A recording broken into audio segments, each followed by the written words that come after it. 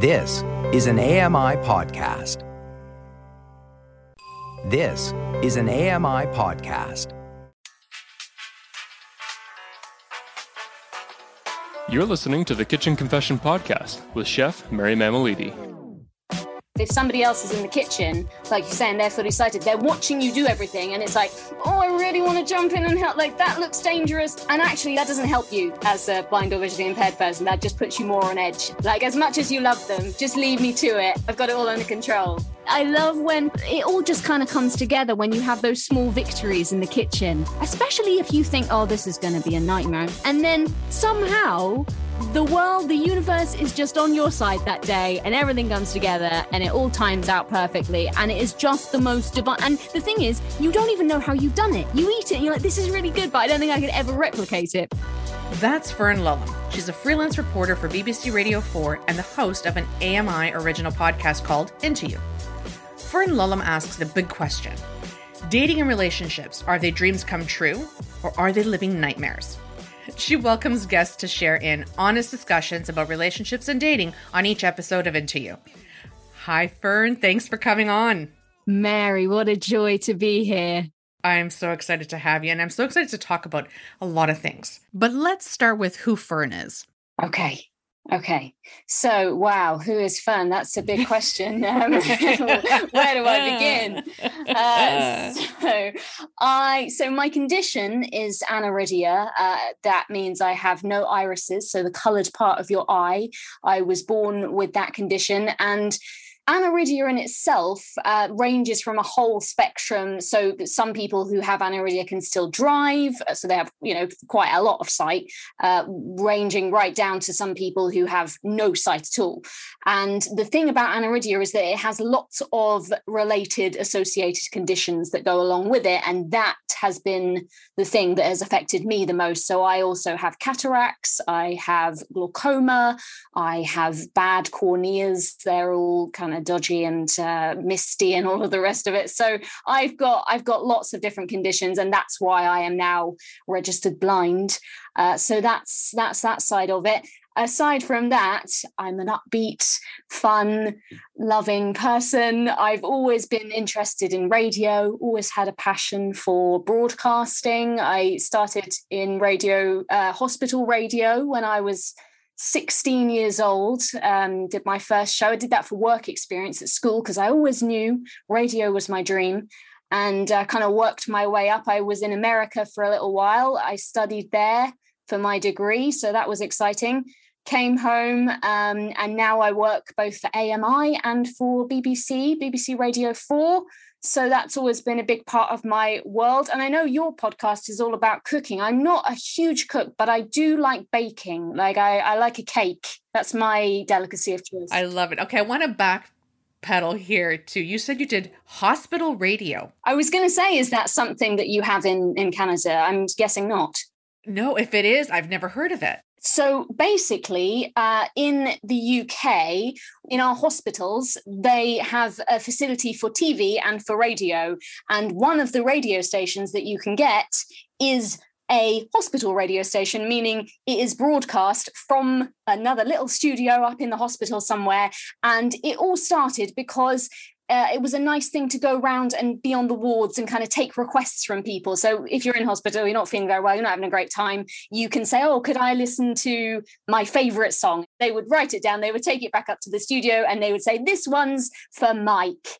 Have a good day, Mike. Hope you're doing well. Hope you're feeling better soon. And here's your favorite song. And that's where it all started. But for me, of course, that was my first step into radio, because it was a voluntary thing and it was a way for me to practice being on air, and all of that really appealed to me. So that was my way in. That's amazing. And it would play throughout the hospital? Yeah, it would play throughout the hospital. Anyone, you kind of had to be a patient to get it, but it would be at your bedside. I think that was the slogan for our hospital radio, a friend at your bedside. It sounds a little bit dodgy, but I was going to say, it sounds a little creepy, but that's okay. We'll go with it. Yeah. I love to play games with my guests. Are you up for a couple of games? Yeah, of course I am. Let's do it. Why not? Okay, so the first one I'd love to play with you is fill in the blanks. I'm always late to blank. To everything. I mean, I'm genuinely I just lose track of time. I'm usually late to meeting up with my friends. I will say, like, let's meet up at whatever time, and I'm usually 10, 20 minutes after that. Blank is how I temporarily escape. Nancy, I think, is how I temporarily escape. Because got to take Nancy out for a walk. You know, if like Josh is annoying me that day. Oh, it's time to take Nancy out. Bye. See you later. That's how I temporarily escape my relationship. Okay. If I could go anywhere right now, I would go to blank. I would go to... the first thing that sprung to mind was Disney World. I've always wanted to go to Disney World in Florida. Oh, that's so good. Okay. Because I'm a child still at heart. I love it. I can go back any day. I want to try blank. Oh, God. Do you know, the first thing that actually did pop into mind was scuba diving. And that's because on my latest podcast, somebody said, oh, you can't just go on a scuba diving date if you have a disability because you have to plan ahead. And from then on, I thought, oh, scuba diving, that'd be good, wouldn't it? Mm-hmm. That'd be fun. So maybe I'd try that. I deserve a gold medal in... Can I say the same as I said for my first answer? Everything. I think I deserve a gold medal in trying. Because I really do try. I mean, that's like a participation award, basically. Now, the podcast. The podcast. Tell me about your podcast with AMI. So the podcast, for those of you who don't know, it's called Into You. And it's all about dating and relationships. So we delve into the very personal land of love life and how do you get a partner? What do you do when you've got a partner? How do you keep the partner? What do you do when it all goes wrong? Everything, love and dating and relationships. So most recently, I'm working on an episode all about dating with a disability because we haven't tackled that yet. Mm-hmm. And obviously, on a personal level, that's been something that I've had to deal with. So I was interested to talk to some other people about it and the psychology behind it, because that's a very big part of the podcast, is finding out why people behave the way they do and what's behind these things that people do. And it's very much, I like to look at it from both sides. You know, it's easy to see relationships from one side. So for example, we did an episode about ghosting, and I didn't, obviously you hear a lot about people who have been ghosted. So people who have experienced having a relationship with somebody and then it just suddenly disappears and they cut them off. But I also talked to a ghoster, a serial ghoster. I actually spoke to a ghost, Mary. So that was exciting. Way. Yeah, I know. A bit spooky, but he was a great guy. And so it's just interesting to get that insight from the other side to see, oh, actually, yeah, I can understand it. I may not agree with it, but I can understand where both people are coming from. Yes. And with me, the question I get a lot is when I met my husband at the time, people were always curious to find out if I told him right off the bat, right at the beginning, that I have this disability. Well, I'm going to blow my own trumpet here. I did a TEDx talk. I don't know if you've seen my TEDx talk, Mary. Yes. Just casually throw it in. What online dating looks like when you're blind. So that was, what online dating looks like when you're blind. All of my experiences of dating as a blind woman, in which I bring it up because it is relevant. I'm not just trying to plug myself for once. It is relevant in that TED talk. I was saying how I didn't tell people a lot of times when I would go out on online dates with them, they wouldn't know beforehand that I had a disability at all. And that led to all kinds of, like you say, even just for myself, it was very uncomfortable and awkward because I then had to play the part of a sighted woman in a blind woman's body. Yes, that's exactly it. And how did that work out for you? Not very good, really. No, it was, like I say, extremely awkward. I'm just constantly waiting to slip up, to sit down at a table where there's already someone there, to not be able to know what's on a menu, etc., etc. And so when I met my current partner, Josh, now, I did tell him beforehand, and it was so nice because then when we went out on our date, I even went on a dinner date to an Italian restaurant in which I had spaghetti. I mean, I never thought I would brave it, but somehow it happened, everyone. You can do That's it. And amazing. it can work out. That's a success story. Spaghetti's a success. And he knew, so I could just say to him, right, come in, read the menu out to me. And I didn't feel like, oh God, I'm going to have to just now sit here and pretend to read this menu and then just guess or just say, oh, I'll have what he's having. I could actually make my own decision. And it would, like you say, all the cards were on the table and it helped both of us. So both you and your partner, do you both do the cooking? I just thought about this. We do share it. I mean, he probably does a bit more than me. And I think one of the things with us is that I've had to kind of make him take a step back because he's fully sighted. It's sort of like, oh, it's fine, you don't worry, I'll do it. But I don't want him to do that, because otherwise I become dependent on him to cook all the time, and I want to cook as well. Yes. Even before I met my partner, with friends and stuff, if somebody else is in the kitchen, like you're saying, they're fully sighted, they're watching you do everything, and it's like, oh, I really want to jump in and help. Like, that looks dangerous, or why is she doing it like that? And actually, that doesn't help you as a blind or visually impaired person. That just puts you more on edge. And actually, you get on better if they would just go away. Like, as much as you love them, just leave me to it. I know I've got it all under control. So what do people tell you about your show? What do people tell me? I mean, they're absolutely amazed by it, of course, Mary. I think mainly it's that we all have a laugh with the show, and we try to just tackle all of these situations, see it as a balanced approach from both sides. I had a lovely comment on iTunes feedback, and it was from somebody saying that I come across as very bubbly and friendly, and it just sounds like I know all of these people and they're all my friends and we're all having a laugh. And that really meant a lot to me because that's what I wanted right from the start, right? I just want it to be a fun conversation, very much like your show, where it's just, you're just having a giggle with your mates. That's what you want, right? Exactly. And I've listened to your episodes and they are informative and a lot of fun to listen to. Excellent. Nice blend. What surprised you about running a podcast?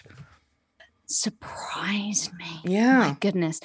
I think what surprised me the most was how willing people have been to share their stories. So many times I've reached out to people and I've thought that they're never going to reply. This is great. Like, I'm reaching out to people who have done TEDx talks, who have been on TV, who, like real dating experts, they call themselves. And I just kind of reach out to them because I think, well, it's a laugh. I mean, it's more than a laugh. It's exciting, but I feel like, let's not take it too seriously, because I've learned through dating that, it's better to be on like, oh, well, if it doesn't go well, that's fine. I put up my little defense guard already. Right. When I'm contacting people from my podcast now, I'm like, well, if it doesn't work out, that's okay. There's other people, but hey, why not?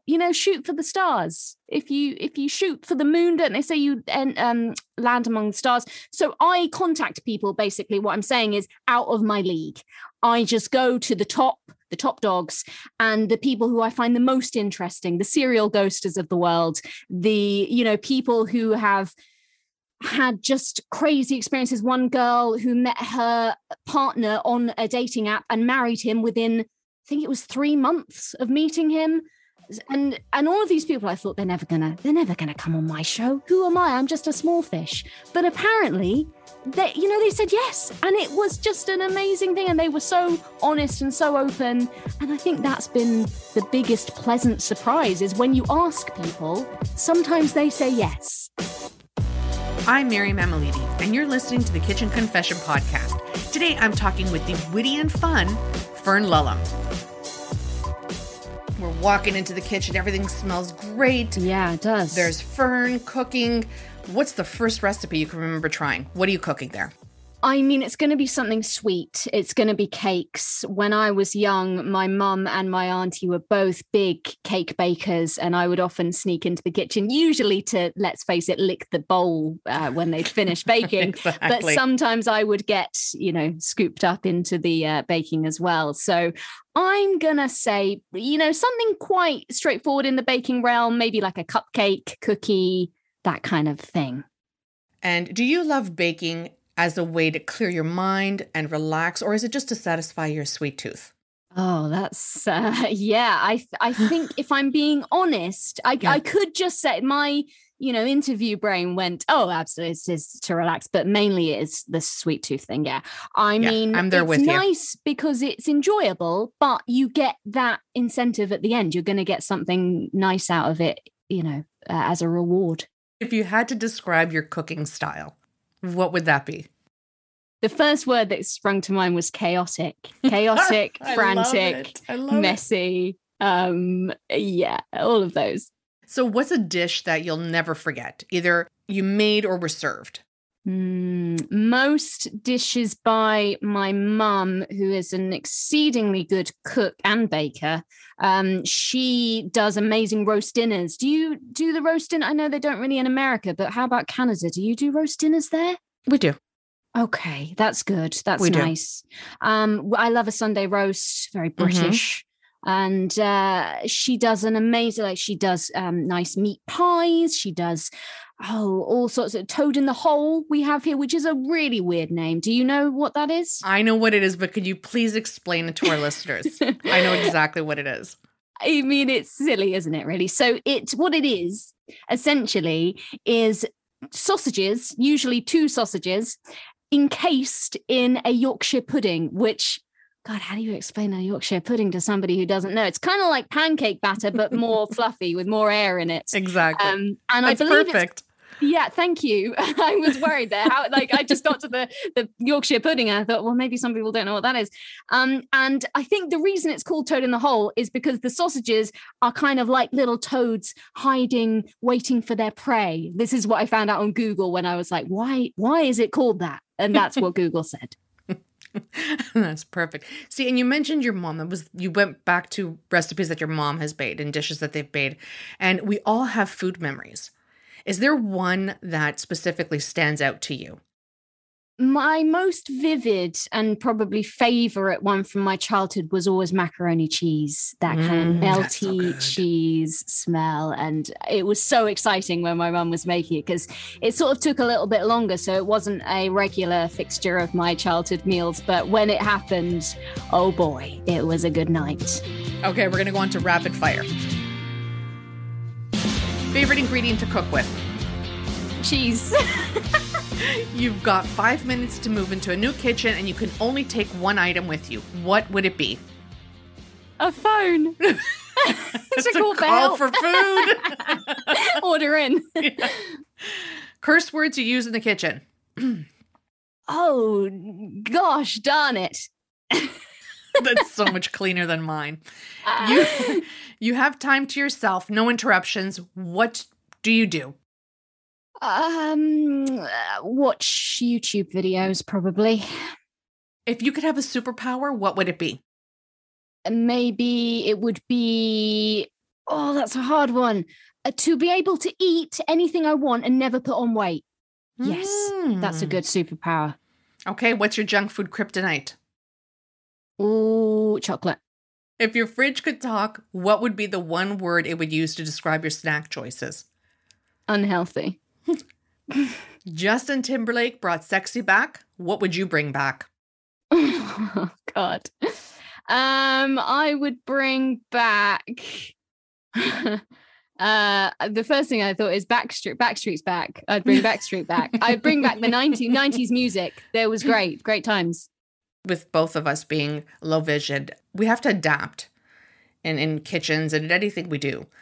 Is there anything that you use in the kitchen that helps you? So the traditional oven gloves are like oven mitts where it's 2 together, right? They're joined together. You can't move your arms very far apart.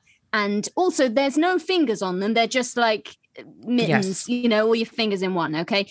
And I got a little while ago these big, and I'm not sure, I think they might be like for barbecues. My boyfriend calls them welding gloves, but they are 2 separate proper gloves with fingers and everything that I use. And my God, they're a game changer in the kitchen. I highly recommend getting a pair. Yes, the gloves are key.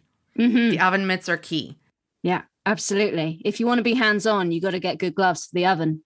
I have to ask this. What do you love and hate most about cooking? I love the food as a result.